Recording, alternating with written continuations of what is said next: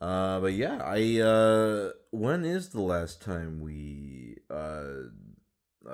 ran into each other? Oh gosh, some Was it then? convention. Was it actually the Crunchyroll?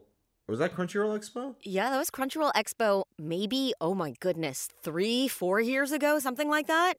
It was a while Uh, ago. yeah, it was the first Crunchyroll Expo, and all of us, the Dream Daddy team, and you and Octopimp, all went to the Winchester Mystery House and did a tour.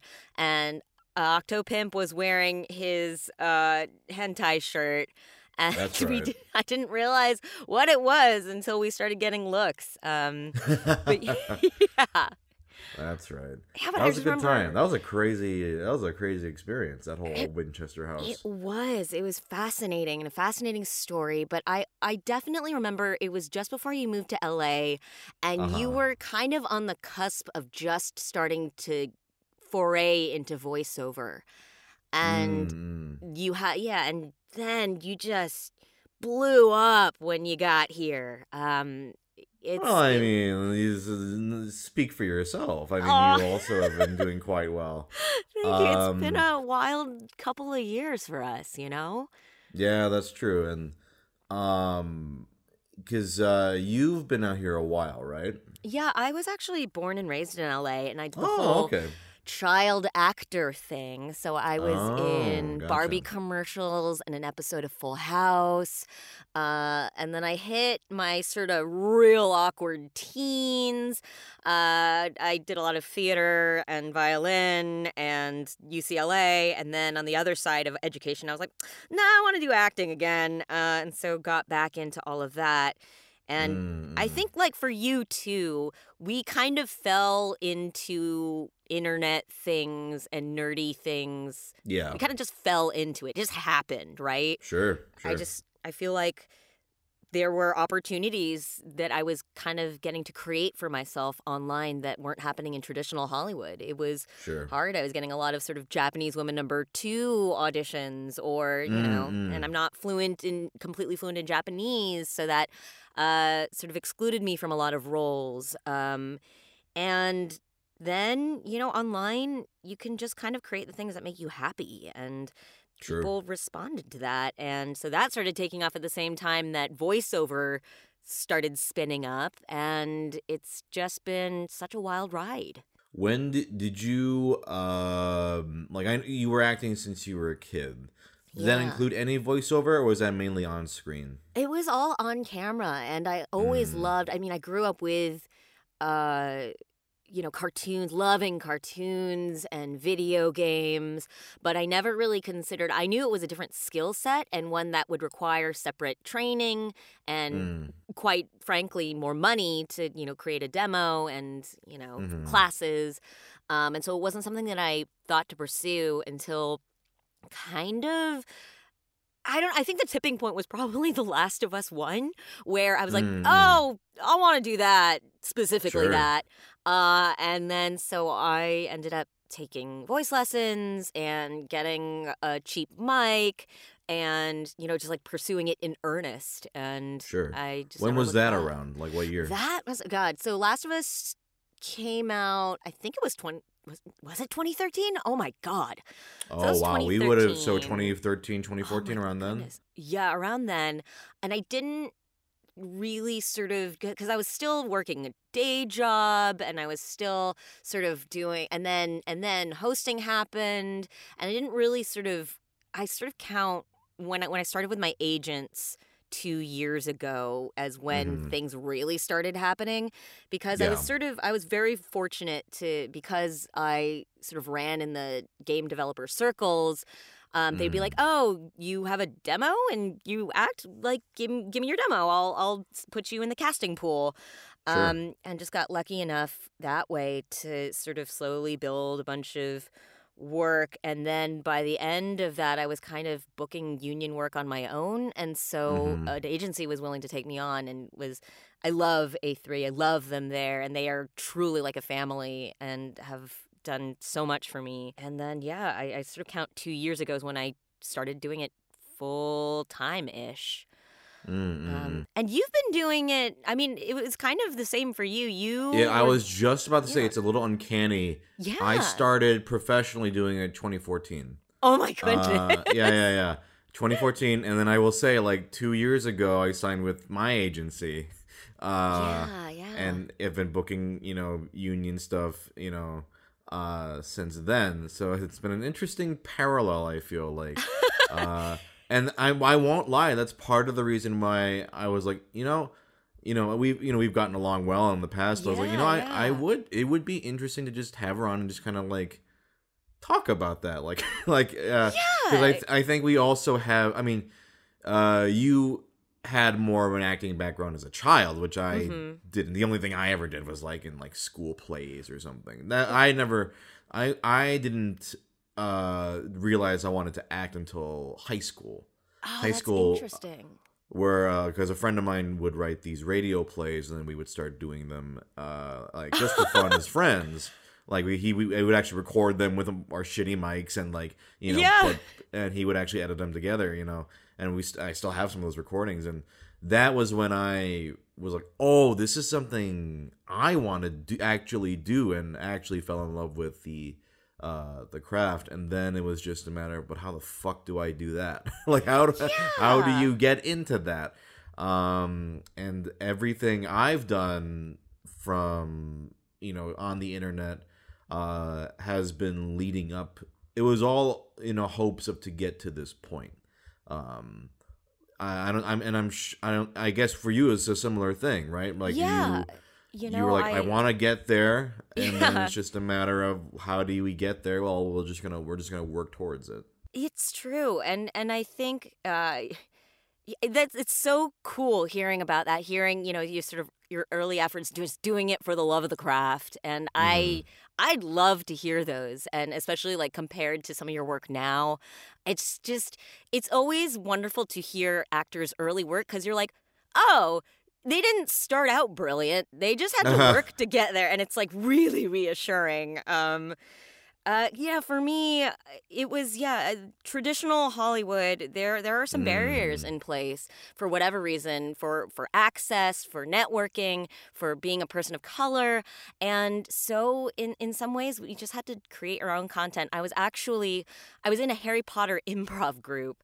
And and that was just kind of for fun. And the coach said, "Oh, you like video games. I'm trying to create a video game YouTube channel, and we just need somebody to kind of read the news, essentially." And so I showed up, and I was like, "Oh, well, my face is associated with this, so I'm gonna rewrite this copy and take over directing and producing and location scouting and all this." And so that channel never really went anywhere, but that was how I met a lot of people in gaming. That was how I met Zach, who ended up becoming the showrunner for Geek and Sundry. And then years later, when I visited set, he was like, "Oh, I remember your work with that other channel."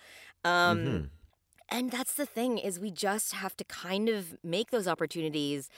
And I think there's a real bias. I mean, it's, and I've seen you talk about this too, how our work online as sort of internet personalities is a bit of a double-edged sword, for sure. Absolutely. It puts us in a position where we have an incredible network and people are familiar with our work that way, and we have some sort of name recognition in the realms that we want to be in. But I know for a fact that some people take people who are internet famous less seriously because they didn't come up through the traditional ways. But I remember seeing the first time I saw one of your videos on Twitter, I'm like, this guy's voice. And just it wasn't just the timbre and the quality. You have like a very pleasant voice, but you are an actor, and that people forget a lot of times that voice acting at the core of it is acting. You have to have the acting chops, and not just be able to do character voices. Right. And so, for me, to my knowledge, and as far as I'm concerned, it has been nothing but sort of a blessing and a help in my sort of voice acting career. But I do know that there are a lot of YouTubers, yourself included, that, it can be a double-edged sword for.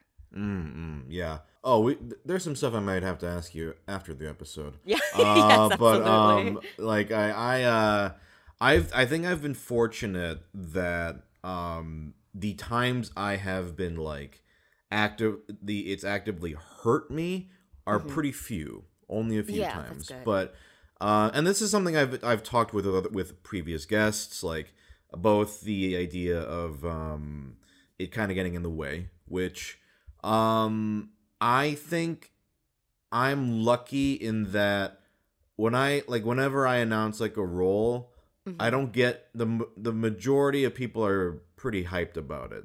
They're not like, oh, it's that guy. Like, like no, they're and at this point, it seems pretty clear to most people that yes, I know how to act and I can voice act. It's true. There is a difference. I know a lot of celebrity stunt casting doesn't always work out for companies because, it's not that they're like bad actors. It's just sometimes it's like a different skill. Sometimes it is, but it's a very specific skill set, and you can't rely on facial emotions, and it's just very specific. And so, but yeah, I think you have definitely proven your chops, and I don't know. I constantly have imposter syndrome, like the most terrible sort of self-doubt. But I feel like at this point, I'm getting cast based on my performances as opposed to, like Erica is known in the games community.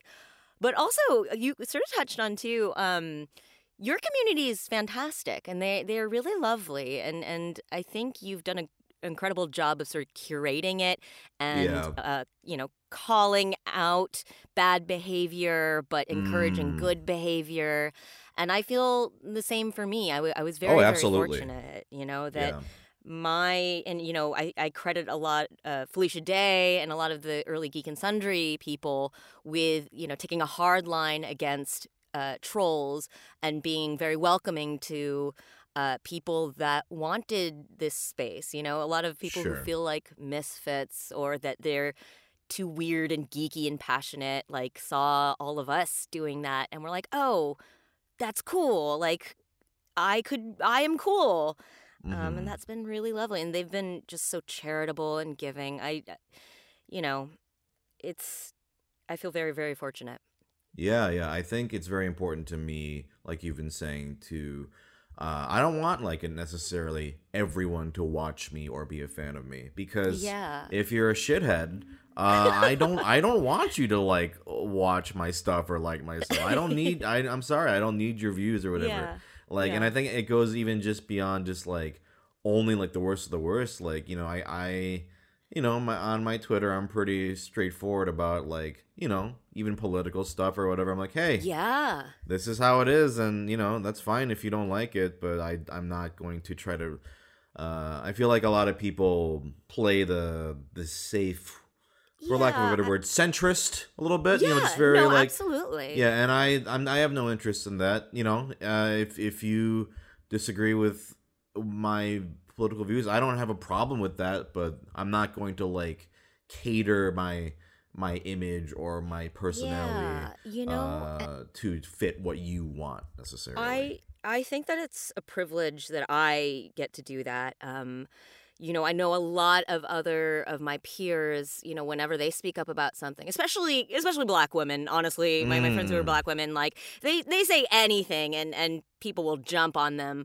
So it is my privilege to be able to be forthright about my political beliefs, about being queer, about just being silly and even like, posting some spicy images, right? It's those are all things that would totally have gotten you blackballed back in the older days of Hollywood. Yeah. And I was kind of raised, when I was doing more traditional on-camera stuff to be like, oh, you don't want to talk about your politics. You don't want to, like, disclose, your sexuality. You don't want to be too sexy. You have to sort of, like, cultivate an image that is, at once alluring but modest. And, you have to ride that line, as you said, being sort of palatable for the masses. But, you sort of got your start being like, I am passionate about anime. And, that was kind of considered, like, nerdy way back in the day. Sure. But just being open about who we are and our passions and being vulnerable, I think, has done a lot towards creating a community of people that we want to hang out with. Exactly. Yeah. And I think it was what draws people to certain like people online is like if there's a sense of, oh yes, that person is genuinely just, this is who they are, instead of necessarily putting on like a persona of some kind. Yeah. I feel lucky too that I can say something controversial or something like human rights good, and my community like responds very positively to that. And anytime like somebody, I guess, searching hashtags or whatever comes in to the replies, my community will hold their own and speak up about it, and I'm so proud to see that. And it's it's been good seeing game companies and a lot of media companies starting to do that as well. Right. One thing I was gonna touch on, we were talking about it a little while back, and I've talked about this on the podcast before, so I'm gonna be very brief. But like, the idea of like, the YouTube fame or whatever, does it get in the way? Or, and I think some people might like. You were saying you have like imposter syndrome of sometimes of like, oh, like, do people think I'm getting cast because of this as opposed to my actual ability? But I have been in several situations where, like, I know, like, I'm in, let's say, like, the final 2 or the final 3 for a role. And I know that if it was just based off, let's say, social media numbers or whatever, then I would have gotten it. And I didn't. Like, I made it that far, which means I know I'm good enough to get to that point. But it's almost like kind of like, okay, yeah, it's not just about about social media numbers. It's humbling and also kind of like reassuring. Like, yeah, that isn't gonna be enough on its own. Yeah, like the guy they picked was exactly right. I was very close, but I know for a fact. So I don't know. I can't even think of. It's usually the opposite. You have, and I've talked about this in a previous episode, but it's like, for some people, if they know, oh, this guy's a YouTube guy, it's like, okay, let's see. And then it's like more of an uphill battle. Yeah, you come into the booth sort of like, I'll give you like 2 takes and you'll be reassured. And I have been told by at least like a couple, like, oh yeah, I didn't want to send you the audition because I didn't know who you were. And then as soon as I heard the audition back or heard you in the booth, I was like, oh, okay. All right, never mind. Like, yeah. And I appreciate the honesty. Like, so I have been lucky. I don't know if lucky is the right word, because I would have liked to gotten some of those roles, or like not had people have those like assumptions about me just before I came in. But hearing that stuff and experiencing that stuff, I'm like, no, yeah, I'm booking it because I got the part, and so for you, I'm like, oh, you're definitely booking because you're good. Like, if you were bad, like, first off, you would know. I mean, I would hope you would know.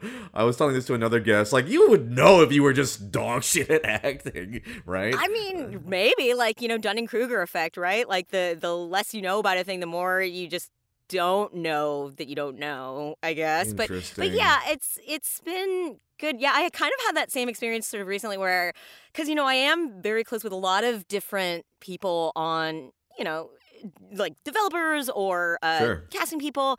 And, I heard, I got one role like a while back, and I was like, oh, like, did I just get this because, like, I know somebody? And then I heard internally that, like, the person that I knew on the team was the one that was like, I don't know. Like, I think we can find a better fit. And the rest of the team was like, no. We want this. We want Erica.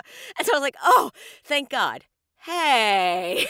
Well, know. but hey, at least that Yeah, goes. no, Yeah, it's I can true. fucking act. It's true. And so I was like, okay, good. And that means a lot coming from you. And God, like, sometimes I'll hear, like, Tuca and Birdie is probably my favorite cartoon ever now. It's just, like, I cannot say enough about it. It's And I'm so great. glad it got renewed. But, like, I remember hearing you and I'm like, is that?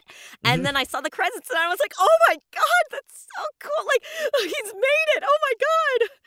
Yeah, and then so I'll cool. see you in like what was like the Marvel game. I'm like, wow. Oh my God, like- yeah. It's So so there are bonkers. definitely like especially people.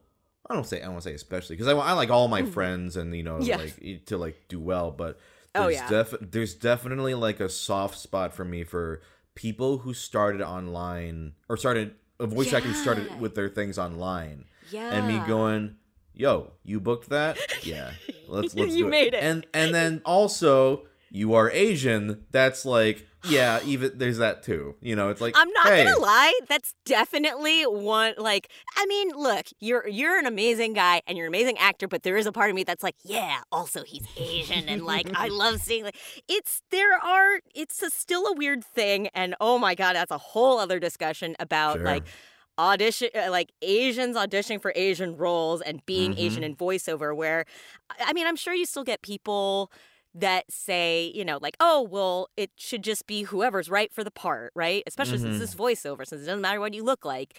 And Sure. like, just to cover that real quick, it's that, yes, absolutely, it should come down to who has the best voice for the part. But if that's true, then why historically have a lot of people of color not been able to be in the industry or play the roles that are supposed to be people of color? And Yeah. like, yeah, I look forward to the day that anybody can play anything. But for now, it's, there are times where people look at a last name and, they'll sort of wonder, oh, does this person have an accent maybe, or, they might not like look like the character, and that shouldn't make a difference, but, it kind of does. And, I'm very fortunate in that my agents, number one, will put me out for anything they think I'm right for, They just trust me. And number two, they are okay. They know that I don't want to do Latina or Black or like indigenous or roles for marginalized people that have traditionally not gotten as good as a shot as like an East Asian woman, So, but then also there's the line. It's like, am I allowed to do Korean like roles and everything as long as I don't. The character doesn't speak Korean or it's not important to the story, or like, what point, where's the line, and I think wonder about it's that. fine. Obviously, everyone's gonna have a different opinion on that sort of thing. Like, yeah, I like, think it's personal comfort right now. I think it's more. I think a lot of Asian actors are just happy to see other Asian actors doing well. Oh God, it's so true. Yeah, like, oh my God, yeah. I think there is this sort of like, not unofficial whisper network, because that sounds like really insidious. But we all sort of really actively root for each other and promote each other online. Or one thing that is always remarkable and wonderful to me about the voiceover industry is that people are constantly saying, I don't know if I'm right for this. Have you met my friend so-and-so? Or like, let me recommend to you other people for this role. And that is, acting is very competitive. It is. But for voiceover, and I don't know if you've also had this experience, but just people have been nothing but supportive. Yeah, for the most part, yeah. Ooh, okay. Ooh, I would say 95%. So yes, it's a pretty good ratio. Yeah. I mean, listen, there are gonna be shit talkers in any industry, so it's fine. That's true. And also, I mean, I might just be more of a cynic than you are. Not to paint you a certain way, but No, I'm absolutely like an optimist. Like, silver linings kind of gal. And there's nothing wrong with that. Like I totally get that. I wish I could be like that. Aww. But no, like again, 95%. That's a pretty good ratio. Yeah, I mean, but the thing is when you hear about, I think like everybody knows if there's like somebody that's like not great to work with or somebody who's like a drama llama, then like everybody knows because it's the exception and not the rule. It's a very, very small industry. Yeah. I mean, it just comes across as if someone does have like a huge ego or is just an asshole, it's just like, why? Because everyone talks to everyone and like people will know. Like, I don't know. And I think for some people it just feels like, oh, well, I'm such top shit I can get away with it. But yeah, it can only go so far. It only goes so far, especially for voiceover, because, you know, they don't see our faces. And for them, up until sort of recently, we were extremely replaceable, you know? I mean, these days it's like, you know, with voice actors being more high profile, it's a little different. But, you know, in some ways, nobody is too valuable that they won't be replaced if it's that bad, you know? Yeah. I also cannot imagine getting to that point where I was that comfortable. Every day, like every time before I start a new session, I'm like, oh God, I hope they like me. I don't have that anymore, but I think this is not me trying to be like, look at me. But you are confident. You've built up your self-confidence to the point where you're not scared. It depends. For example, like I for a time didn't have a lot of experience dubbing, right? So like if I went into a dubbing thing, like the first couple times, then I was like, I hope I don't fuck this up because I've never really done this before. And then when I jumped in, I was like, oh, this is fun. And it's just kind of like a weird, like, not weird, but like a almost very, like, focused, you got match the lips, but maintain the emotion. Like, it's like a fun acting almost exercise. It's a mini game. It's like a mini game. Not to, like, dismiss it, of course, but it's just like, it feels that same sort of pocket for me as music, you know? Where it's like you have to hit the rhythm of it, but then also the emotion of it, you know, and you're like working with somebody else's timing, but you still have to be lyrical about it. And it's a very tough skill set. And like anybody who does it, and like, the guys that like, you know, everybody who does it all the time is just like amazing watching them work. Because it's just they can like nail it and rhythm and still keep the emotion and It's like playing a 3-player co-op rhythm game with you, the director, and the engineer. It's like when you nail it, you're all just like, yes, like, oh yes, and the engineer slides it in 2 seconds to the left, or 2 seconds, that'd be off, but like, you know, like, half second to the left. Oh yeah, got it. Yeah, just like massage it, and you see, oh God. Engineers, like, also shout out to engineers, like, now more than ever, because they're working with people with different mics and booths or, like, doing extra work. It's just, they were always the unsung heroes of voiceover, but now it's like those people are just superstars. We have media right now because of engineers. Absolutely, yeah, like... I personally hate working from home. Because there's no engineer here. So it's like, you really, when I do record from home, it's like, oh, I miss them. I miss those engineers. They are invaluable. Now I did want to, well, before I bring up anything else, I like to give the chance to bring up a topic or ask me anything if you'd like. If not, I still have things to talk about. But if there's anything you would like to bring up or ask, if not, don't worry. I mean, like, I feel like, you know, there's so much. Like, I totally want to, like, know everything about you. And, you know, I'm sure there are things that you've already covered on the podcast before. But, I mean, just... Oh, I don't give a shit. Who cares about what's been covered? I just want... Don't worry about that. What are your sort of dream roles, you know? Like, do you want to... I know you want to... And you would be amazing in on camera, you know, like, features, TV. Oh my God, I want to see you in sitcoms. But like, is it like, AAA video games or anime or movies? What's your dream projects? I want to hear the exact same thing from you, but I'll go first. Yeah. You want specific like franchises or like just No, like in it can be general? anything, like genres or franchises or mediums.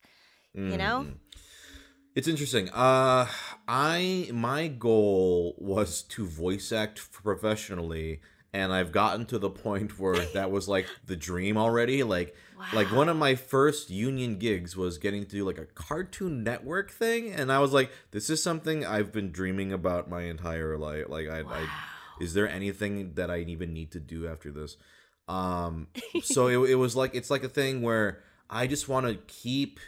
If I'll see these, I'll hear about like an actor like Tom Kane, for example, has been doing like 40 years. And I'm like, if I can just have a career in voiceover that lasts that long, like I can just do because it is my favorite thing to do. Like in the world when I'm in a booth getting to act, and I like, I have very little experience with live action stuff. Like the most I've done, I did a thing called Anime Crimes Division with Rocky Snow. I remember that. Oh, okay, yeah. And that was a whole like actual like film shoot, and that was that opened me up to like, okay, yeah, I would. This was so much fun and so like terrifying in its own way to like do, because you gotta memorize all the lines. For you're like, right. Oh, but for me as a voiceover actor, I'm like, I gotta memorize all these lines and I gotta do stuff while I'm doing the lines. Like, this sucks. What do I do with my hands? Yeah, like, gotta think about my face. Like, yeah. It was so terrifying to me. And so when I was talking to Freddie before, I was like, are you sure? Me? I don't know. Like, I guess. And he was like, trust me, I know you will do fine. And then it turned out to be like fine. Yeah, no, like your timing is just so good. Like, I'm a fan, man. Well, I appreciate it. And as far as live action goes, it's not like a dream of mine, except I'm partially lying. There is one bucket list. If I get to do, I mean, listen, any acting I love to do. So I don't see myself becoming like a big live action star. That's not a dream of mine. If it's somehow, but I never thought I was going to be in YouTube either, right? Who the fuck knows at this point? But okay, I will say to you, there is one live action thing that, and you kind of touched on it.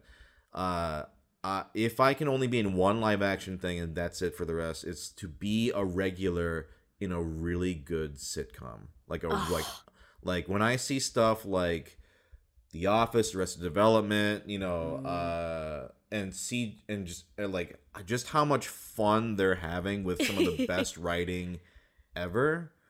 That has been like that's like a what the fuck do you call it? Why am I blanking on this? What kind of a dream that is impossible? Yeah, the pipe dream. Pipe dream. Yeah. A dream that is hard to get. A pipe dream for sure has been like, oh, if I could do that would be enough, and I would be satisfied. Like to be able to play in that space, and because I love the camaraderie of like the like with Anime Crimes Division, everyone felt like a family, like being part of an ensemble. Yeah, all the crew, like and it feels like summer camp. It feels like you're all together. Like summer camp. We're here together for like 2 weeks, and we see each other every day, and it's like kind of sad when we're done, and it's just like intense bonding. And so it's exactly that. Oh. Yeah, imagining getting to do that for like years and years and years and then be done, like I would be totally satisfied with that and be like, yeah, I was the guy from such and such, and hopefully voiceover is still happening, but like if that's the only thing that ever happens, that's great. As far as voiceover goes, I mean, I think everyone's got like bucket list thing, and I want to hear yours because I do want to hear yours.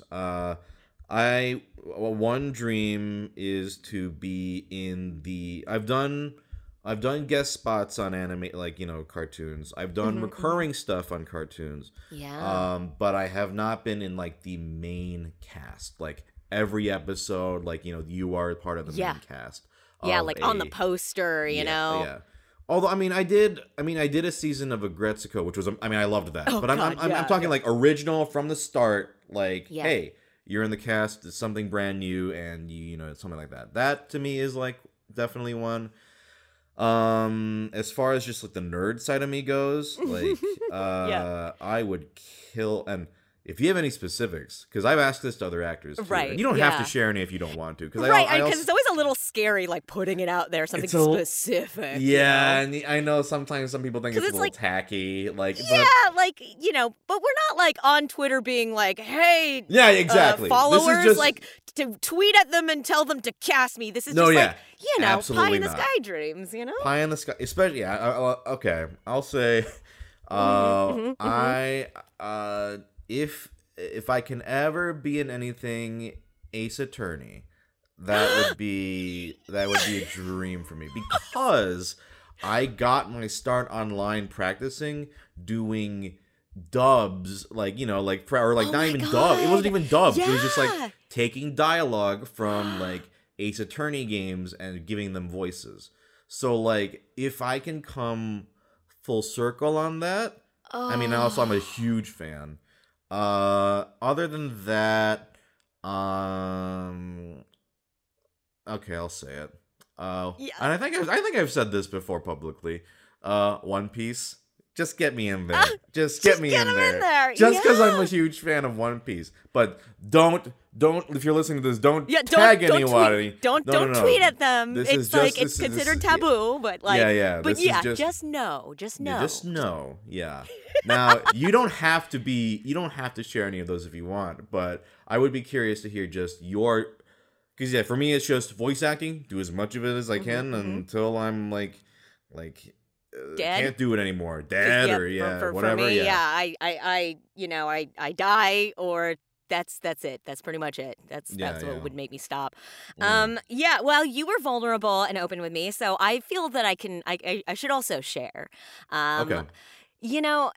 It's funny because I grew up doing on camera, and I still love on camera, and I love, God, there's a part of me that just wishes that I could live in New York and do theater, or like Mhm. just do a summer at the Globe and do Shakespeare. I goddamn love Shakespeare. But I feel like, I'm living the dream. I said, like, I'd like to act in video games, and then I went and did it. Like, Yeah. who does that? Who says, like, I'm gonna do this thing, and then they do it? Also, another sidebar, it's so interesting because now we're getting a generation of voice actors who specifically wanted to get into voice acting and like for video games or anime or cartoons, because Sure. back in the day, it was more something that you discovered and fell into, Yeah. and like the current legends, sort of built that industry up, Yeah. Mhm. and so it's interesting seeing people, coming into it being like, no, I want to specifically do video games, because you talk to some people, or and in previous generations they were like, I don't know, is considered like really low grade to do it, like it was something you did while you were waiting for your next TV job. But like now, it's people have realized how amazing all of these properties and these mediums are, and it's getting a lot of the respect it deserves. Still could deserve more respect for the devs and people behind the Absolutely. scenes, absolutely. But that being said, I just feel like I'm living that dream, and specifically in voiceover, like I just love narrative. Like, to me, one of the reasons I wanted to get into video game voiceover was because we have a medium that was incepted and is growing in our lifetime. Like, imagine being there at the advent of cinema, right? Sure, And you sure. get to be a part of that history and tell those stories for the first time. And now it's this incredible, exciting new way of telling stories. And I wanted to be part of that. And I'm getting to, and I'm getting to tell stories that just weren't, you didn't have the ways of telling them before this. And like, I love companies that are doing that in really incredible ways, like Naughty Dog. Last of Us was what inspired me to sort of like actually give this a go. Sure. And I was so fortunate to get to do some additional voices, atmospheric voices for Last of Us 2. And that for me was my full circle. I've come full circle, Yeah. which was bonkers. And I got to do it with one of my best friends, like Darren DePaul, like, who is I remember like when I was just starting out in voiceover and we were like hanging out at Geek and Sundry, and I was like, yeah, I want to do this. And he's like, oh, you're going to do it. Like, you're going to do it.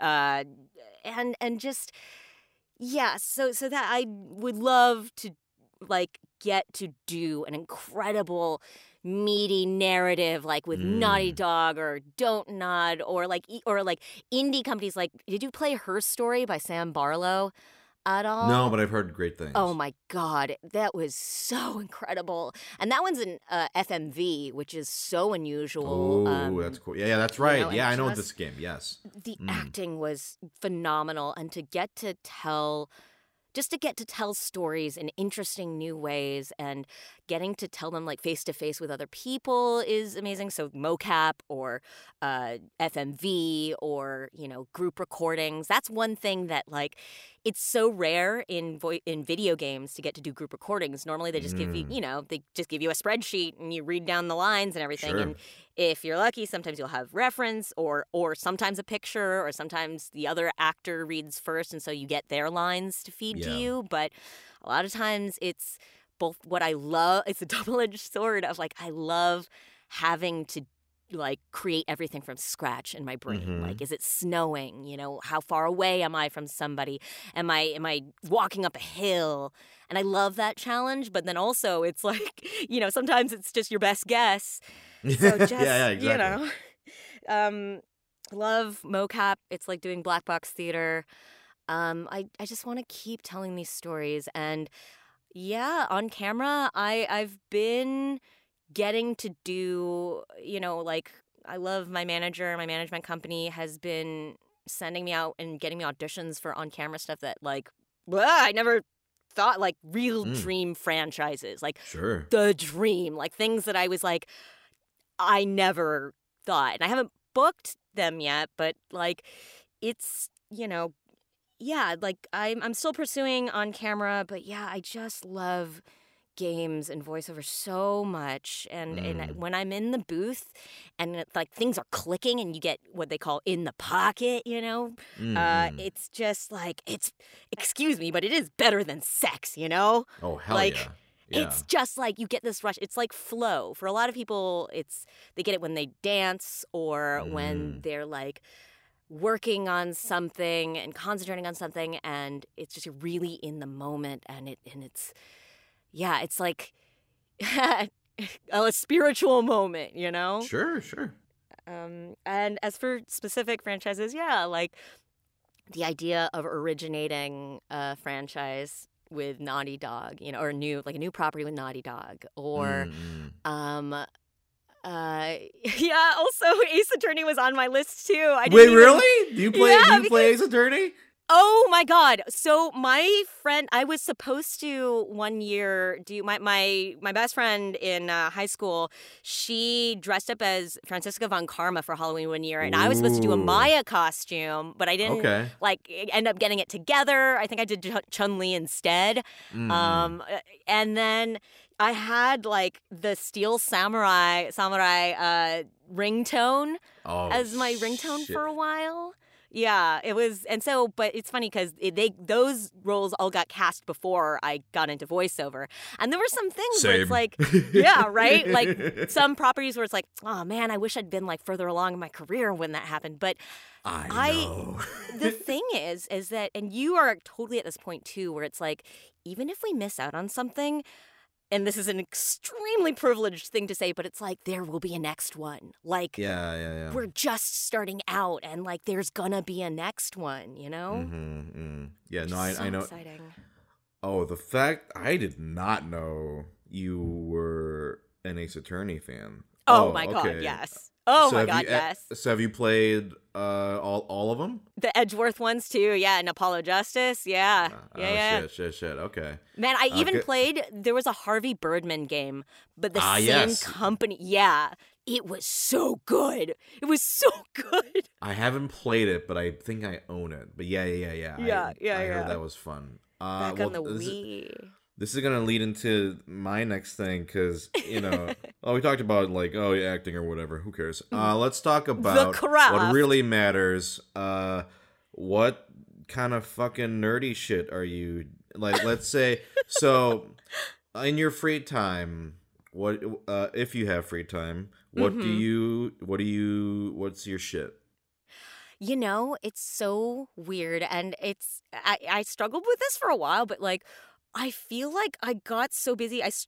I'm definitely now making more games than I am playing them, and that feels weird to me. That like feels tabletop so stuff? like I was like video games or cool. tabletop games. Like, it's so weird because now that I do those things professionally, like, I don't have as much time or outlet for doing them on my own. It's so weird. Also, I'm extremely ADHD, so, but like, I'm still I do this thing where I have not finished my Last of Us 2, and it's been 4 months. I haven't finished my Last of Us 2 playthrough because there's a part of me that like doesn't want it to end. It's so good, and I'm like, I had to wait 7 years for this one. Like, what if like this is all there is? I should savor it. So the weird delayed gratification thing. But yeah, just like the stories. Again, narrative games are my jam. So that or like lots of little good indie games always come out that I never have time for. Like, I have like Disco Elysium still in my queue, and God, yeah. So like storytelling games, and I love God, it's so funny. Like, what am I watching right now too? I finally started Harley Quinn. Oh God, it's so good. I hear great things. Oh, it's so good. Just the writing is killer, and Harley has been a character very close to my heart for a long time. Since animated series, I've used to cosplay Harley, and really very much identified with a lot of her sort of her issues. Sure. And so yeah, it's just a great take on all the characters. And Bly Manor, I just finally finished Bly Manor. Fantastic storytelling. It's so weird though, because I feel like, I have, oh God, this is so embarrassing. I've had my PS5 since launch, and I haven't had time to set it up. Poor you. I know, okay, no. all right. Oh, no. Embarrassing. And I feel like under normal circumstances, I could have made time. Like, back in the day, I would have, like, fired that baby up at 5 in the morning. I don't care. But, like, I don't know. We all get old eventually. I totally get where you're coming from, because for me, video games have been replaced by board games, basically. I still play games. I still play a lot of video games. Not a lot. I play, like, one at a time, maybe, like, finish 3 a year. But I still play... Right? But board games has been my main thing. I don't know. Do you play those at all? Yeah. The thing is that I, as I said, ADHD. So like it's hard for me to sit still for them a lot, but I really do enjoy them. I like Dominion, sort of like deck building style, or I really like games that I can, for me it's tabletop games or RPGs, tabletop RPGs, sure. And I haven't had time again or consistent schedule to be able to do an at-home private game in like almost a decade now. But I love, do you play much D&D or tabletop No, RPGs? I know Have you ever? it's like the rage these days, but I only have Yeah, it's played the D hot. and D once. Oh man, I feel like you'd be so like there is no wrong way to play it, but I feel like you'd be good at it if that makes sense. Just because No, like I've been you know, told like, oh, like yeah. you'd see, like I think the closest I'm getting to it is like I've been playing Divinity with a group, which has Oh been fun. It was yeah, just a video game, and yeah, it's still a video game, but we make it fun and we like kind of cheese it up a little bit. But like, yeah. Oh yeah. but I don't know. Like it's not like I'm not. It's not like I don't. I'm like not in or not. Yeah, I'm not it's an opposed to them. investment, though. But it's like it's a thing where I'm like, it is a lot of time investment. But I see. I mean, my wife is really into D&D now, and she just got into it pretty recently. Like maybe several months ago, she started a campaign with her friend. Or yeah, like her friend is DMing a campaign with her friends, and they're like really. She's like fallen deep into it, and Oh, she keeps heck yeah. she keeps trying to get me to like play, and I'm like, yeah, I mean, it sounds fun, but I don't know. Yeah, it is honestly. yeah. It's a time commitment and an energy commitment, and I mean, I would say if you like that, you would probably have fun just like jumping in as an NPC once in a while or something, and like work Yeah. with the DM to come up with that where you're just like, along for the ride occasionally. Yeah, I loved that. Like I grew up playing them. I remember in high school in sophomore year, a friend handed me the 3rd edition Dungeons and Dragons Player's Handbook and said, I think you'd really like this game. It's kind of like, acting and only with rules. And I was like, okay. And I read it and it was just so much fun, and I didn't have a group to play with. That was like considered like the nerdiest of the nerdy back then. Yeah. But so I couldn't Right. find a group to play with me until like maybe a year or two later. But I would just keep making characters because I loved the idea of building characters in a world, and like figuring out who they are and what their motivations were and their backstory. And I was also writing Elvish poetry at the time, so that all sort of factored into it. But yeah, now I've been I've been fortunate enough to get to play, and tell these. It's like collaborative storytelling, and I've gotten to play with some of the best and most engaging storytellers and actors in the world, and that's such a gift, Yeah. and so there's that. But like I feel like in my free time when I do it on my own, it's just like I don't have as much time, and everybody gets distracted easy. So the times that I get to play are for live streams, which there's a real beauty to that as well, which I love. Yeah. I mean, you're But yeah, listen, so- you're getting your fill. You're getting your fill. You're getting Oh, to yeah. play some of yeah. the best tabletop. Oh my God. At least from my perspective, some of the best tabletop shit. So I think you can no be complaints. rested. No complaints. Yeah. I here, think you're yeah. like, you don't have to feel bad if you're not doing it in your free time. You're doing Yeah. it. It's fucking rad that you get to do it for an audience. Like that's super cool. Yeah. And it's funny, I mean, you said like you only finish a couple video games a year, and yeah, I've gotten to that point, whereas I used to just like tear through games, and just spend hours and hours and hours playing games. I think I had like hundreds of hours logged in Witcher 3, I think. And just, it's so odd not doing it, but I just feel so lucky I get to do all of this professionally. Sure. I do think just one last thing about D&D. I think I would be more interested in actually DMing. Oh, I think heck yeah. that's what I think would, but I don't want to learn all that shit. That's the only obstacle. I would suggest, and for you and for listeners who want that experience of like storytelling, but it is like a job. It is a full-time job, and hats off to any DMs and GMs listening. There are other systems that are a lot less sort of prep heavy. Things like Honey Heist, or there's like literally like a sheet of rules, like one sheet where you like do it. And like Honey Heist is like where you are a bear. You're a bunch of bears on a heist, and you have 2 stats, which are bear and criminal, and you have to pull off a honey heist. And so you can tell your story a lot more free form that way. Or even Dread. I was very fortunate to play to be in a show, Sagas of Sundry Dread, where Ivan Van Norman, it's like you tell a horror story as the storyteller, and then when people want to do something and they have conversations or act out scenes, and then if they want to do something, instead of rolling a dice or looking at stats, they have to pull a block from a Jenga tower. And that is like, if you're the last person to pull the block from the Jenga tower before it falls, you're either dead or have gone mad. And so it's like replicates the feeling of being in a horror movie. And it's like low impact, but it's about storytelling, you know? That's cool. Yeah, there's tabletop for everybody.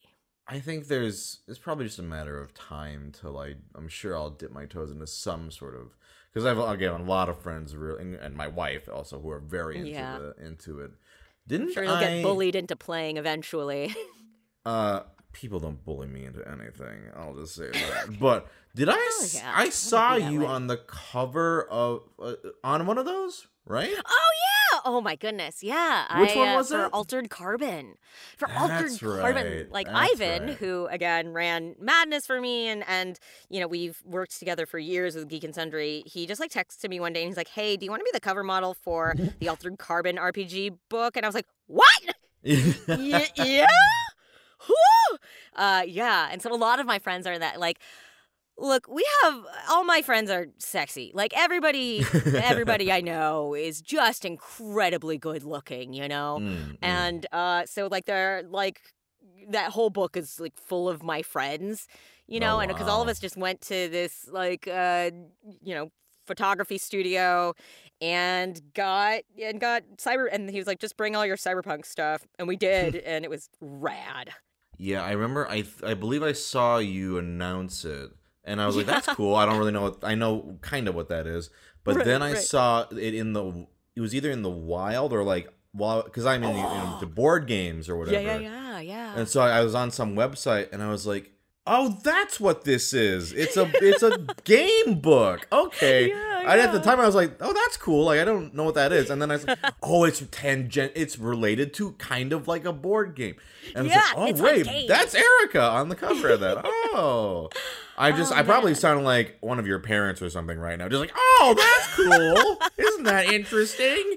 Okay, so oh man, we've been like this like almost an hour, huh? But like, what do your parents think? What does your family think of it? You know, I would love to know your answer to this. I'll go first. Oh, so it's I mean, in terms of the voice acting or the internet stuff or everything, just anything. Like, do they get it all, and are they super proud of you? You know. Oh, I mean, they are extremely proud, even though, hey, Omoni, if you're listening to this, you still want me to go to law school? No. So it was interesting, like, and I'm not sure if I've talked about this, at least on this podcast, but when there was a point where I told them, like, or at least, like, hey, like, I know what I want to do, and it's voice acting. And I'm gonna go for it.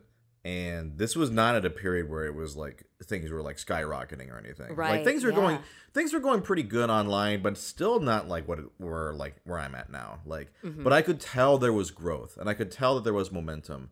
And you know, I think I maybe booked a couple indie games or something, and like, you know, my audience was starting to grow, and I was like, so. I mean, I don't want to speak for you, but for me, I have on the Asian parent scale. That's the unspoken question here. The unspoken. So they're not like super strict or anything. They're like, but it was more like hey, we just want to make sure that you get like a job or like blah blah blah blah, you know, that whole thing, right? So you ever thought about going to graduate school or going to this? And in my mind I'm like, fuck no, I know what I want to do. But you know, there was definitely like a pressure of like, hey, are you gonna like quote unquote get a real job? Because they didn't know anything about what I was doing. Like I was working, I had another job, but all the online stuff and even the voice acting stuff, I kind of kept a secret. I was like, you know, I don't, until I like, I guess, quote unquote, make it. I wasn't, I was like, I'm just going to work on this and see, and, you know, even though this is exactly what I want to do. Yeah. And there was also like, at the time I was like, I'm sure you also experienced this years of like, am I ever gonna fucking is this ever gonna happen? Oh Like, my God, yeah. like, What were you know, what was your day job, if you don't mind me asking? oh yeah, sure. I was English as a second language tutor. Oh, great. Yeah, I know a lot So of I people worked who- with a lot of, especially a lot of Korean kids, of a wide age range, and so that was what I was doing that for years on the Right, and side. then you were finally ready to kind of tell your parents that, and just sort of, that's a big step though, kind of admitting, saying it out loud, Yeah, no, I remember. I still very distinctly remember the night. I was like, I think maybe I don't remember what brought it up, but I was like, okay, so I explained to them, I have like an audience. This is what I want to do with my life. I know I want to voice act, and I think it's going somewhere. Like, if I'm being frank, if it was just like zero momentum, maybe I would have given up. But Yeah. because I could see that there was actually growth, even if it was small, even if it was, Yeah. little by little, I was like, okay, it is going somewhere. Even though I can't like be like, hey guys, I'm, supporting myself with it. At the time I was not, but I was like, but I sat down with them and I was like, so this is what it is. This is my dream, and there is actual progress I can tell. And then, very unexpectedly, I think my mom was kind of like, okay. But my dad, who, again, my mom is very supportive, but I'm teasing. But like my dad, this really surprised me and touched me, where he was like, is this something that like 20, 30 years from now, you would look back and go, I wish I had gone for it? And I said, yes. And he said, then you should go for it. And I was not expecting that answer at all. It meant a lot to me. And I'm lucky. A lot of parents are going to be like, no, you're going to go to fucking graduate school. Like, and then again, my mom was still like, okay, well, But they did. Just They so just you wanted know. to be happy. No, of course. That's the thing. And listen, my parents are, they immigrated here, and I understand 100%. It's like they worked their asses off. They just want me to have a good life, right? A good, life, and not have to worry about myself. So I could not begrudge them for like what they want, like where they were put, but they didn't know. To be fair, I didn't bring it up. They had no idea I wanted to do any of this. And so I give a lot of credit to them for, supporting me. And then I think maybe a year or two later, maybe like a year later or two, I don't know. But anyway, YouTube started to take off, and that was very unexpected. It happened, no joke, the evening of Christmas Eve at like close to midnight. Whoa! Yeah, it was like a Christmas miracle. it was literally. I was like, whoa! I'm getting like a lot of views for some reason. This is very weird. At the time, I had I don't know, like maybe 20K subscribers or something. Right. Yeah. And I don't know, something like that. Respectable, but like respectable, but like like not this is not making. You're not living off of this. Yeah. And then I noticed that like the numbers are going up. Like, wait, I never thought I would ever hit 100K. To me, 100K was like, that's impossible. How can anybody do that ever? That's not a number that exists. Yeah, that's not a number that exists. And so I watched these numbers go up, and I was like, what? What was it? Do you know why? Like, or what video was it? It was the video. I don't know how familiar you are with my stuff, but there's a video where I'm singing "Take on Me," and for some reason, it just went, quote unquote, just. I must have been on Reddit or something, or people just start. It was not even a new video. It was, I think, up for like a couple months, I think, but then it just started taking off. And to be fair, at this point, I'd had like, Tumblr and Vine. I had pretty decent audiences on there. But you don't make fucking jack shit on those websites. Yeah. But YouTube, I was like, oh, like an audience is growing, and I have no idea what's happening, but it's starting to grow. Like, and I had a YouTube channel for like 10 years or whatever, just slowly putting stuff on there. And I was like, okay, well, this is a fluke. And then I was like, well, I guess I'll go back. I'll try with YouTube, I guess. And then like things started to take off, and then it was like, oh, like I can quit my job like just off YouTube. That was maybe 2016 or something. And then it just kind of snowballed, and again, like YouTube was just this weird accident. I think Santa, I guess, just was like, I feel bad for this guy. There you go. Like, have a YouTube career. You have a YouTube career. I was like, thanks. And then I was like, shit. Well, all right. Now that I can support myself this way, now I'm gonna go even harder for the voiceover. Have I told you about the live action thing I was almost in? Yes, I actually was the one who asked you about it, because I knew somebody who was like, oh, I suggested someone for this. And I was like, really? Oh my God, that would be amazing. And so I think I asked you about it. Interesting. God, I have not said, I don't think I've said publicly what it was, because I don't know. But anyway. Like, I'm devastated that you were not, that it was not you, but you were so close. It was. I'll talk to you about it afterwards. But yeah, and I've referenced like this thing that whatever, and so it was like I almost got that, and then I was like, well, I was prepared to basically move to LA just for this, and so I talked to my wife, and I was like, well, this is something I know I've been wanting to do, and touching back on something we've talked about, like, I keep seeing these things that keep getting cast, and I'm like, I wish I was there. I wish I was there. Yeah. So I'm like, well, I think it's. And then she was like, because she's an artist, and she was like, yeah, I think it's time. So we like basically spent the next year prepping for that, and then like just very fortunately enough, this was after I decided to move. I was like, I'm gonna move, and we were making preparations, and then out of nowhere, my current agent emails me like, hey, you want to like have a meeting with CAA? And I was like, okay, this is not gonna go anywhere. And then I was expecting to like have to like do a song and dance, be like, please think that I'm worth anything. But they were like, but they were auditioning for you at that point. But then I got into the meeting with them, and they were like, oh no, we want you, we're good. Yeah, what do you want to do? And I was like, what the fuck is going on here? And then I was but I give a lot of credit to my agent Peter, for he was pretty new to the company. I think he had only recently started working there, but he was familiar with me, knew what I like saw my stuff. He's like, this kid's got something or whatever. And then like he took a chance. Like he was like, I don't know, I can't promise you anything, but I can set up a meeting. After we'd had like a conversation about like, what are your aspirations? Like, what do you want to do? Like, it was like an hour long, like, just phone call with him. Wow. And then I was like, I want to do voiceover. This is when I want to do that sort of thing.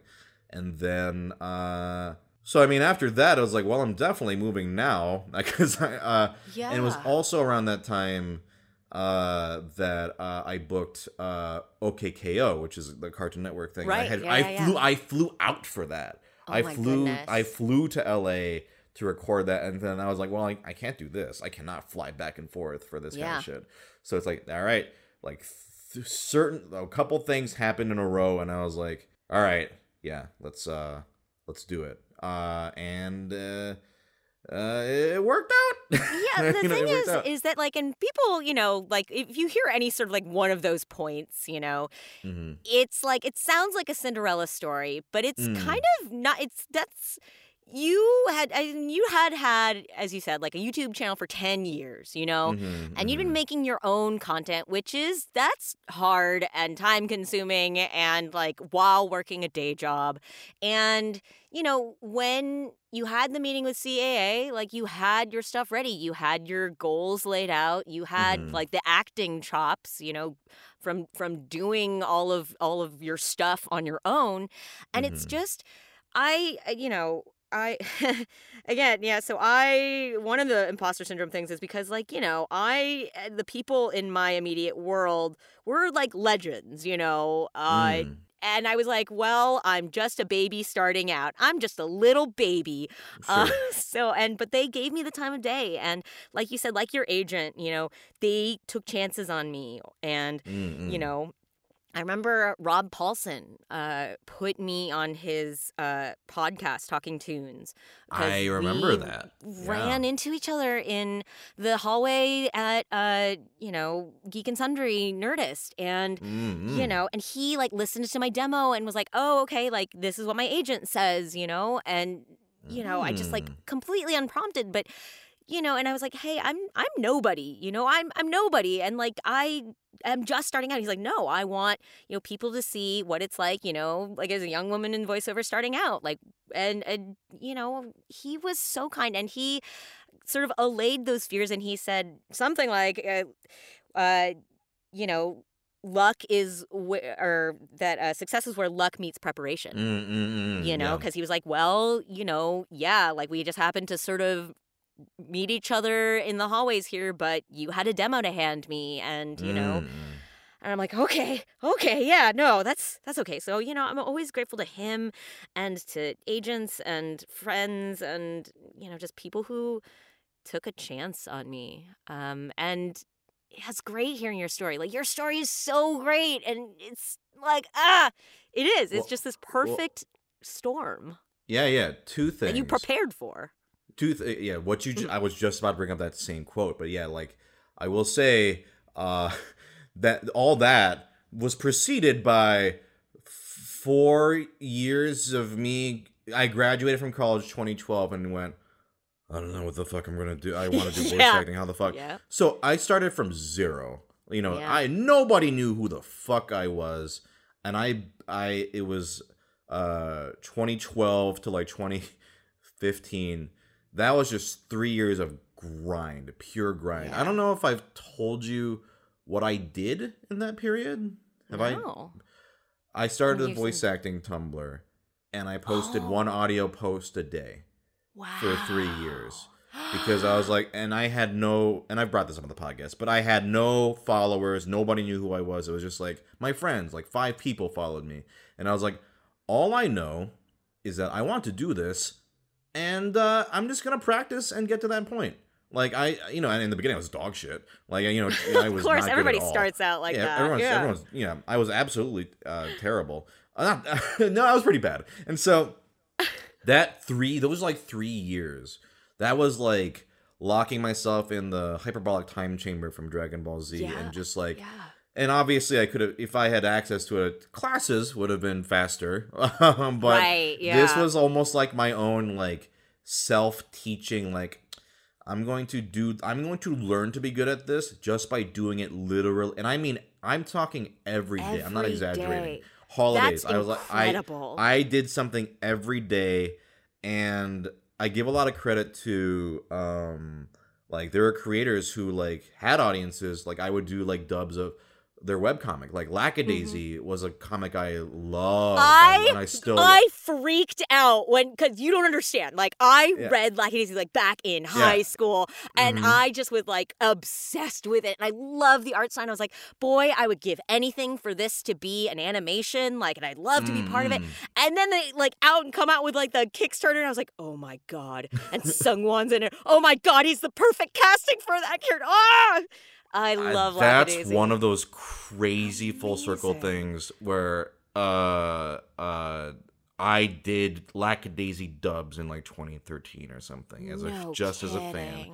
And so Tracy reblogged them, and that was a big help for my like getting any audience at all. Incredible. Like, she was very, very like kind enough to like share that stuff. And in Mordecai, I did they're still on YouTube. I did Mordecai fan dubs. I did all the male characters, but I did all of them. And then for the Lackadaisy movie, I get an email from the director, and they were like, "Hey, yeah, are you like interested? Because like Tracy says that you are like what she envisions the character sounding like." And I'm like, what? Like, it was, and this was like, last year, and I was like, this is the craziest shit to like 20, like, I would credit Lackadaisy dubs as like what helped me get anywhere, and then being told by the creator, oh, you are the person, your voice for that character is what she envisioned. Like, it was very surreal. Wow. Like, I'm tearing up, like, thinking about this. It's amazing. So, again, I wanted to say, I really wanted to be like, yeah, listen, like, for people listening to this, that was like 4 years of me working my ass off and lying. And Anne-Marie, my wife, can attest to this. Just like us lying in bed and me like staring at the ceiling and go, am I wasting my time? Like, should I maybe I really should just give up. Like, I don't know if this is ever going to take off at all. And then like, and another point I'm about to make before I ask you one last thing is, oh yeah, preparation. Like, if I had, let's say I had like become like a viral star or something in 2012, or like really young, and I had been asked to like, hey, do you want to audition or do you want to come in for something? I know, I think about that too. Oh, it would have been so bad. And they're like, this kid sucks, and good luck, kid. Like, I got my opportunities at the exact, like, I had worked to the point where I was like, I can do this. I can't, even though I was nervous as fuck, like, you know, going into my first opportunities, I was like, but I know I can do this. As opposed to if it had been like 3 years before, they would have been like, what a joke. So yeah, again, it's like you have to work your ass off to be like, oh, it's just a simple, like, for example, like same thing for you, like, oh, just Rob, you know, it's not just Rob Paulson like ran into you, but like if you were bad, like nothing would have happened. Like, you know, it's you have to be prepared and get the skill set to once the opportunity does come your way. And I tell this to a lot of people, like, hey, like, you know, you want to be a voice actor, you need to start getting good to the point where, like, if someone asks you to step in, you don't want to choke, because it will look really bad if you choke.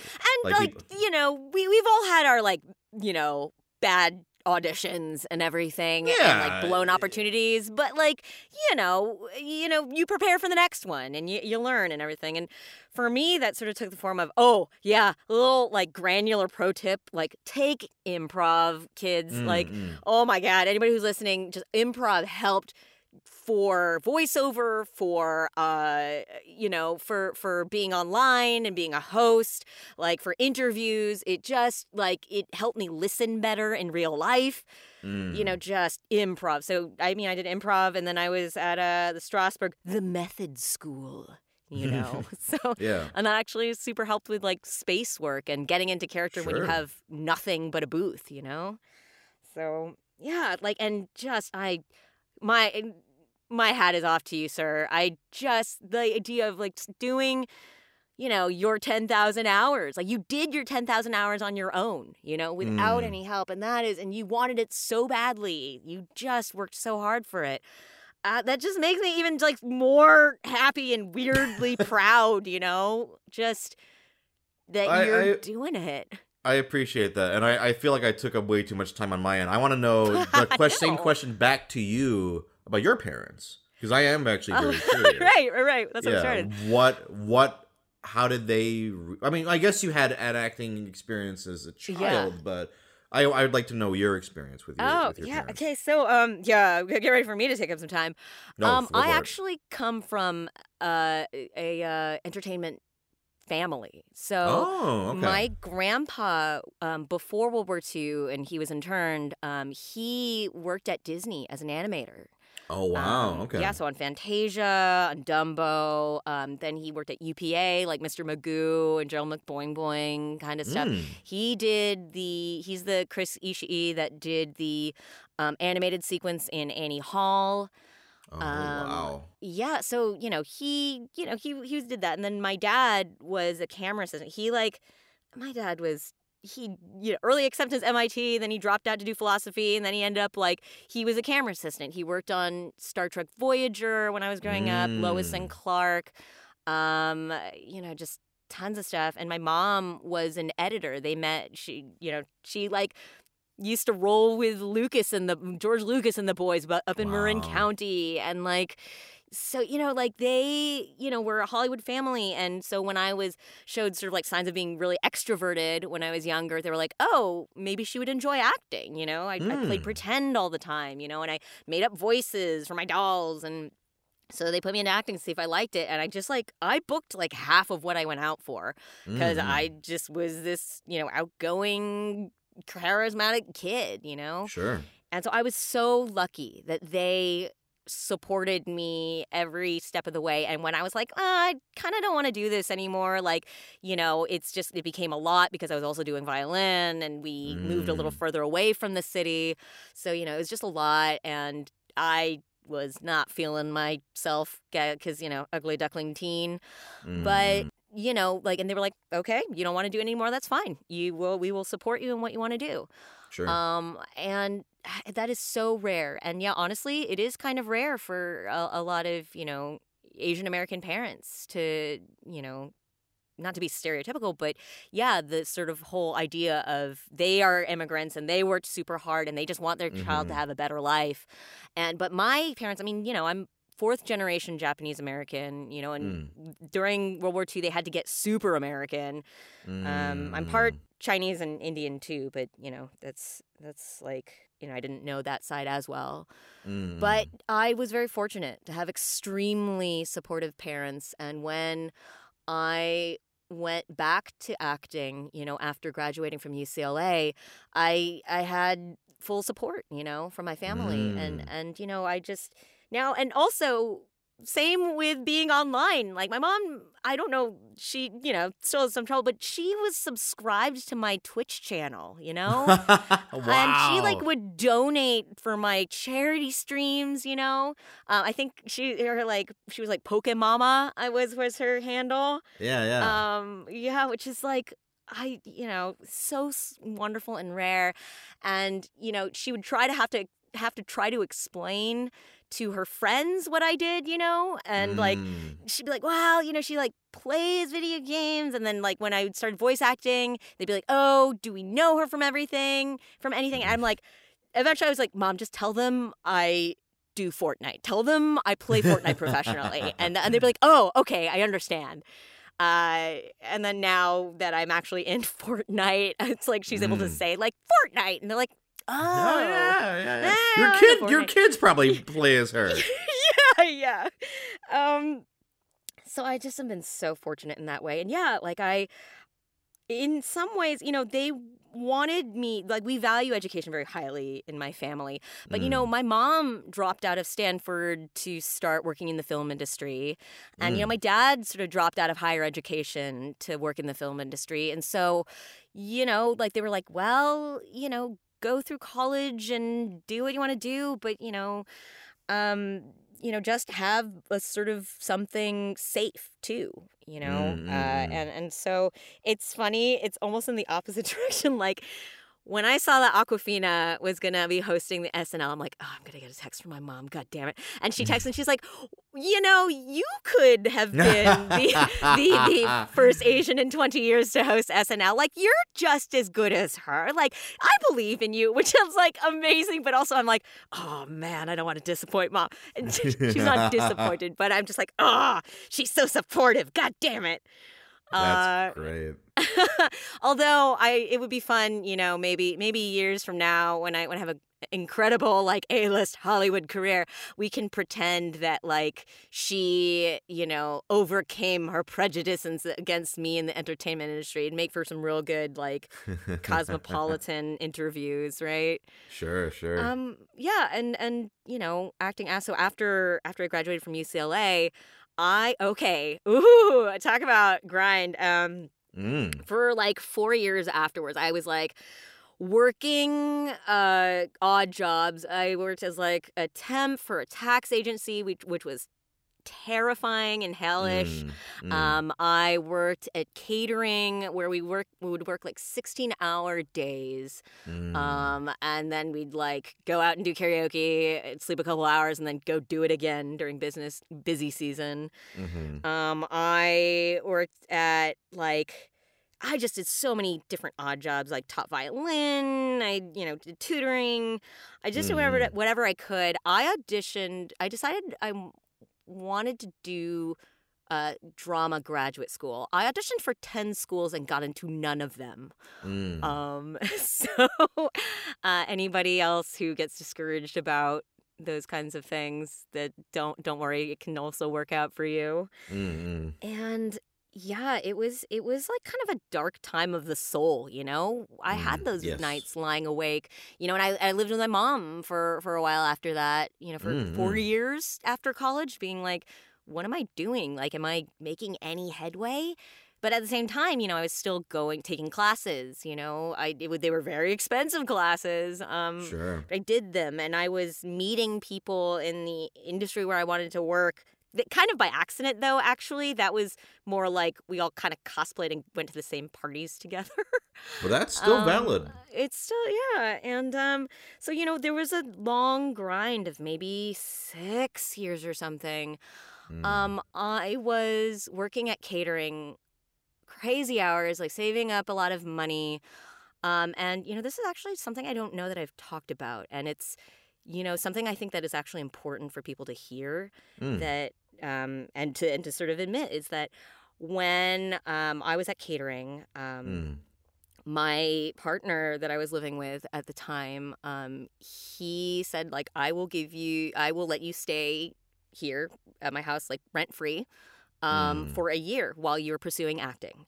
And, okay.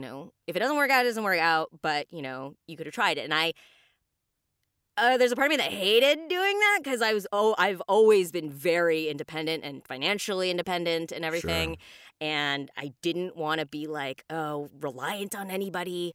But, I was like, well, I've saved up a lot of money and I've been at this grind for a long time. And I already, like you, I said, like, there was some progress, I had already started doing, like, extra YouTube stuff. And, I had already sort of like started down that path and done my classes and, landed an agent who ultimately was terrible. But, I had, done the grind on my own. And I was like, okay, if I pass up this opportunity, I'll always regret it. I know. And so I did. And before the year was up, I was working with Geek and Sundry, and hosting started paying my bills, and then voiceover started happening, and and then voiceover, I got too busy with voiceover to do a lot of hosting and RPG stuff anymore, and it just all snowballed. And there were so many little steps along the way of like, somebody ended up putting me in the casting pool for this, or I ended up going to this workshop, or, this one agent took a chance on me. All the little breaks along the way. And I could point to any one of them and be like, well, yeah, that was kind of just luck. And, same with having a support. Like, some people have had parents, support them financially, or, some sort of help. And I did. And, that is a privilege. I was so privileged starting out, having the support of my parents, like having the moral support of my family, being in Los Angeles already, having a partner that, meant I didn't have to worry about rent. Like, I'm extremely privileged for all of that. But, I remember the grind of worrying, like, do I deserve all of this? Did I, did I earn this, actually? Am I any good at all? And I think it's taken me a while to sort of crawl out of them, to be like, no, I worked for this. Like, I remember, just like one time I took a non-union job and I did 800 lines in one day. Wow. Of voice, of like call-outs, like battle chatter call-outs, God. Yeah, so it's like 6 hours, something like 6 or 7 hours of that, and we just like knocked it all out. And, I mean, to give you a frame of reference, it's like, nowadays, with union stuff, I'm like I don't know, because it's like 2 to 4 hours or something a day, and they have like a limit on how many lines you can do, and I was just like, no, I want this so bad, and so I did that, and I have like hundreds and hundreds of gigs of failed auditions on my computer, and I keep them all sort of to go back and hear where I came from, yeah. and, you know, and it's, you know, kind of wild to know. If you mind, or I hope you don't mind if I ask, how old are you? I'm 34. Okay, and when did how old are you? I am 29. And oh my God, you're a baby! When did you? Oh wait, graduate? no, I'm not 34. I'm 33. Oh God, I'm 33. I'm 34 next year. Okay, got it. Okay, yeah. And when did you graduate? 2009, yeah. Okay. I just feel like there's a lot of parallels, because for me, like, I also like lived at home after college for like you several years, did. because I had to save money, right? Yeah. Like, I had to save money. I saved money just from my other job for like, you know, years and years and years, and then I moved out. So I'm just listening to a lot of the stuff you're saying, and I was like, man, I was just like, it'd be funny if we were just doing this at the exact same time. I love this. But it's similar. It's pretty close, like a pretty close time frame, and like, wow, yeah. No, I think I feel a kinship here. Kindred, of like, you are a kindred spirit, you know. Yeah, absolutely. In like our goals and our dreams and our paths. It is so wild, because I always felt like a little bit of an outsider in that regard, because a lot of, you know, my peers or people, you know, that are just ahead of, like a generation ahead of me, all sort of came from, you know, they did like a, you know, drama school background, or like, you know, were actors, and then, you know, came up through there, and then came up through the ranks in voiceover, and then found internet fame, you know? And I just felt, I just like, you know, I would occasionally worry like, oh man, I did it backwards, right? But I know exactly how you feel, yeah. Yeah, but then I was like, oh, wait, you did that. Like, and you have reached that certain level where you're like, you know, what in this town, it is so small, and as we said, like, everybody talks, and, you know, once you're kind of in, you're in, and so now people know you as an actor for sure. No matter, you know, where your origin is, and everybody, like, I've interviewed so many voice actors, and a lot of them, got their start, you know, they came here to be in a band, or they did musical theater, or other kinds of theater, or TV, and they fell into this, or child actors, or, you know, everybody kind of had a different origin story for voiceover. Because there's not, to my knowledge, there's still not any sort of like college programs or drama programs that specialize in it, which there should. There should.